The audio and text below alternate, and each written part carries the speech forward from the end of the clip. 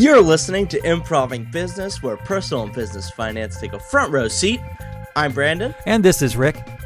And today we'll be talking about Google and the art of separating business fads from reality. Are you looking to start a business?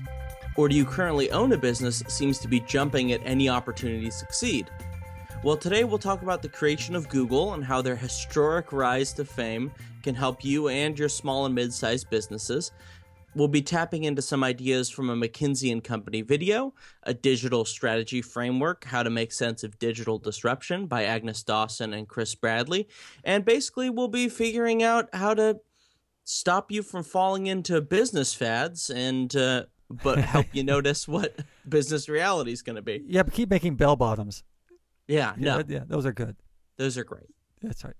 But before we get into our Google story and the business aspects of helping you, we're going to talk about an announcement. Actually, we've never done an announcement here. You know that? This is our 75th episode. We've never done an announcement. It's like, one of us is getting married, having a baby, or I'm having a baby, everyone. Got some good news. So the announcement is that this is going to be our last podcast of Improving Business. Oh, I hear the collective groan. But don't worry, because we are actually starting a new one on August 1st, around the first part of August, and it's going to be calling Rambling Business, because we ramble a lot. That's true. That's true. And because it has to do with traveling and business in certain local places. So this podcast is actually going to be different. We hope we're breaking new ground. I don't know if anybody else has done this. This is a multimedia podcast. So not only will we be talking about business in general and personal finance like we do here, but we're going to be talking to businesses not only around the United States, but even abroad. And so we'll be talking to them about what works, what doesn't work. And in addition to learning about these things, we'll be doing videos of some of these processes that they do and some of the owners of these businesses. And what we're going to be doing is we're going to be having an episode. We're going to be doing travel tips. So one of the episodes during the month will be travel tips. For example, our first series for the month of August is going to be Business in the Bayou. And it's going to be when I went down on my trip to New Orleans and interviewed some businesses down there and learned some different ways and challenges they had in running their businesses. And, of course, I have videos and we have music, Bayou music also. So this is something we're trying. We're trying to get the podcast to a different level, which is connecting to the webpage, connecting to SoundCloud, connecting to YouTube. And connecting to other parts of the United States besides California. That's right. We talked so much about California. Yes, that's right. How many times have we talked about amusement parks here? Twice, thrice, I think. Twice. So we're going to be talking about the Google story now, but we wanted to let you guys know that don't abandon us. Keep an eye out on iTunes and also on the internet for Rambling Business, ramblingbusiness.com. So anyway, how did this Google thing start? A lot of people use it every day. Some people still use Bing, but most of the internet traffic goes through Google. And Google was started by Larry Page and Sergey Brin, PhD students at Stanford University in 1996. That was 8 years after you were born, right? Yeah. When most internet before then was done on message boards, right? Where you would... I had no idea. Even though there wasn't the internet in 1995, I was just learning how to use email. Email. Yeah, I remember those old computers that I would see in your office. Yes. Anyway, the project, the Google project, stemmed from Page's dissertation theme to explore the mathematical properties of the World Wide Web, mostly focusing on the problem of finding out which web pages link to a given page. We think of the web as a very interconnected place now, but before this, they were sort of like islands. these message boards, at least in research that I've done. I mean, you would go to a specific place and there would be information, but that wouldn't link anywhere. And if it did link anywhere, you would have to. There was no centralized way to look for something. You know, this idea for the dissertation was actually recommended to him by his professor. Oh, Yeah. well, that's a good recommendation. That's a billion-dollar recommendation. Yeah, he said it was the best advice he had ever taken, and I guess that was an understatement. Yeah, I would say so. So Bryn joined Page, who was supported by the National Science Graduate Fellowship, the NSFGF. This is to work on a project called Backrub, which is creepy. But it was this sort of thing that has had a bad name. Basically, they discovered the connection of the relevance of a web page to its backlinks, because information that is linking to different places probably pertains to one another. And even today, backlinks are an important thing to getting the rankings of your web page. This is we're in 2015 now. It's sort of the foundation of social media marketing and Google optimization. But anyway, they formed Google.com, which was a play on the word Google, Googol, and a Google is a mathematical term for the number represented by the numeral 1 followed by 100 zeros, which is a lot, which is, too much to think about. Yeah, but basically it reflected Larry and Sergey's mission to organize a seemingly infinite amount of information on the web into a coherent place, a Google of information sorted. In other words, they were able to tailor specific searches in an infinite volume of data. If they knew that there was going to be podcasts, they could have called it Gaggle. Why? Gaggling? You mean giggling? Giggling? No, gaggle isn't like a Gaggle's gaggling goose. Gaggling goose. You know? But a Google is like a 100 zeros. A gaggle of geese is only like 15, 20. Okay. 20 geese. Yeah, but they never shut up. They were shooting for a bigger number. Okay. I actually saw Sergey Brin once on the Google campus. I was dating someone whose father worked for Google, and we went to go to their little cafeteria, which serves excellent food.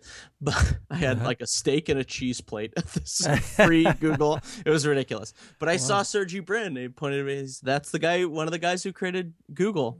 Just walking around. Yeah, see, that's something you can tell your kids, your grandkids, right? Like I tell them, I saw Elvis. Twice. I can say I saw Sergey Brin, yes. And I can say that from inside the Google-owned salt mines that we'll all work in after the Google driving cars take over the world. That's right. The robot revolution. Now we have a link to the Dawson and Bradley video, and this was part of an overall series article that McKinsey and Company were doing on explaining change. And they called it disruption. And I don't want to get into that because that really gets into some really jargon words that's used in the strategic planning industry. So we're just going to call it change. So what they did is they drew from the Google story. Actually, I got this from that as I looked up Google story after reading their article about change. And basically what they were talking about was you're trying to match what your customer wants with what you are offering to them. In other words, what are their specific demands?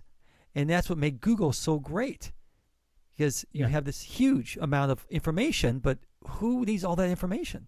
Yeah, they were creating a way to meet any demand for information. Yeah. As for your company, you have to ask yourself the question, are you like a newspaper that bundles a lot of information in different sections? A person may only get a newspaper to read the front page and the sports page, or the funny papers. Yes. Comics. Yeah, right. Some people who love Heathcliff. Is that still in the paper? Calvin and Hobbes, yes. Calvin and Hobbes, syndicated stuff.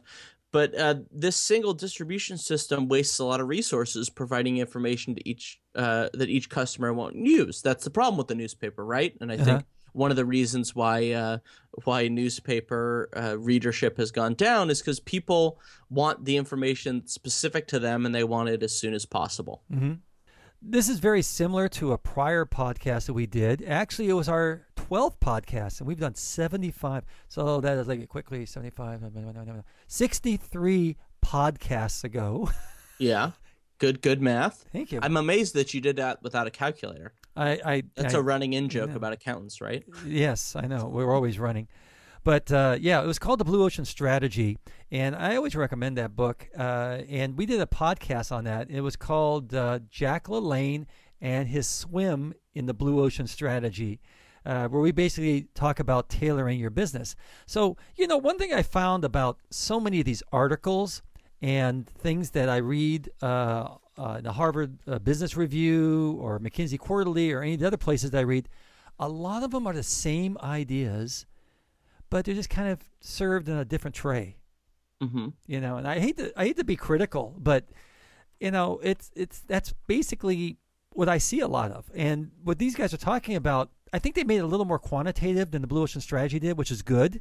Yeah. But it's really the basic same theory of tailoring what you're offering to your customer to meet their demands.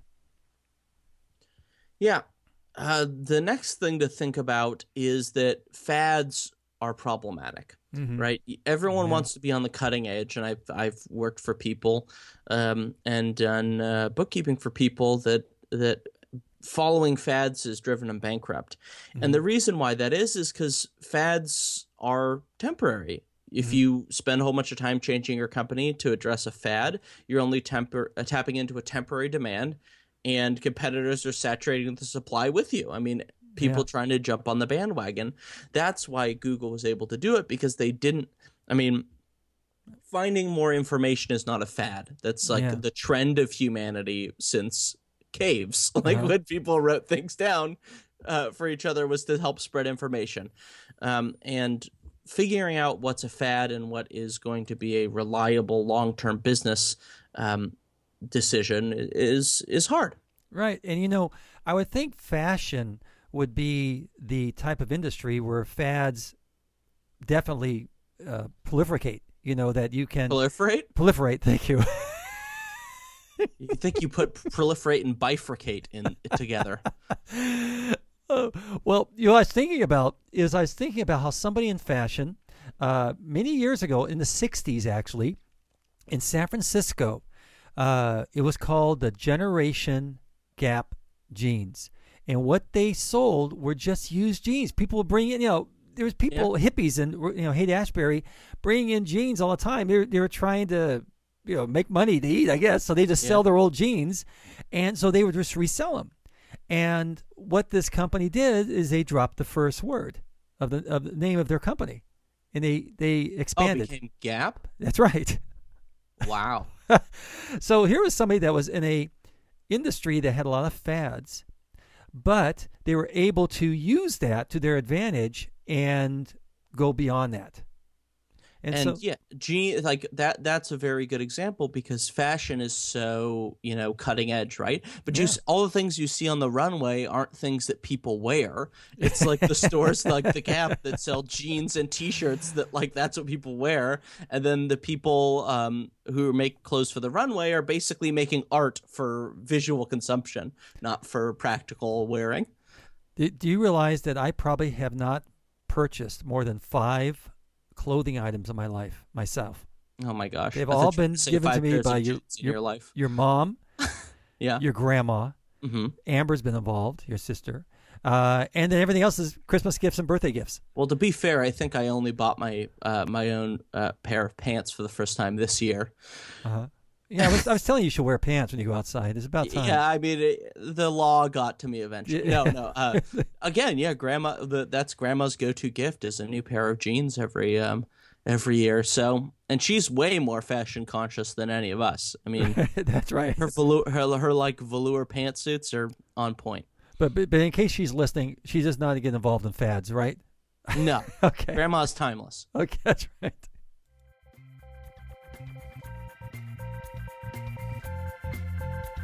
You're listening to Improving Business, where personal and business finance take a front row seat. We'd like to thank our sponsor today, Rick E. Norris and Accountancy Corporation, for helping support this show. And if you have any emails or questions that you want to send us, as other people have been sending them in, send them to rick@improvingbusiness.com. That's improv with a hyphen, ing, business.com. Now it's time for our tax tales. Tax tales, tax tales, tax tales, tax tales, tax tales. Tax tales, woo! Many cities and states levy a jock tax on any income earned by entertainers and athletes while working in that city. Talk about clothing. What? We were just talking about clothing. Not for jock straps. Yeah, right. Though that's not where it comes from, right? It comes from jockeys, like the people who ride horses, right? I don't think so. I mean, it's a reference to jockstrap, of course. Wow. Yes, I mean, when I grew up playing football in the '60s, that's basically they didn't call us jocks, but we wore jocks. They called you straps. They called us straps. Anyway, many cities have this jock tax that also affects entertainers as well as athletes, basically to tax them when they're performing and making money in that city. So they have to pay taxes on a portion of the income at any place that they play, which must make it very hard for their accountants. Yes, it is. Yes. W-2s coming out of our ears. They get taxed. But of course, that is a tax on like a person who is non-resident. And so if you're like on location, you'll get hit with that. So my question is, like, every time a football team travels, like every single one of those guys is going to get a W-2 when they're in Cincinnati or what have you? No, but it's not a W-2, but I don't know if these guys are incorporated or if they're working for the team, but they will have income on that W-2 or income to his corporation or her corporation that pertains to that particular state. And you have to file returns in that state. And you're running the same problem. And this is why states, some of them have no income tax, first of all. Yeah. And like some Nevada of them. And Delaware, right? Nevada and Florida. And Delaware is just all the tax loopholes. Right. I'm surprised you know about that. A lot of people don't know about that. But anyway, it's a crazy tax. How dare you? There we are. But, that we're in this federalist country, but we still have these strange taxes between the states and how companies are going from state to state trying to get better tax benefits. Mm-hmm.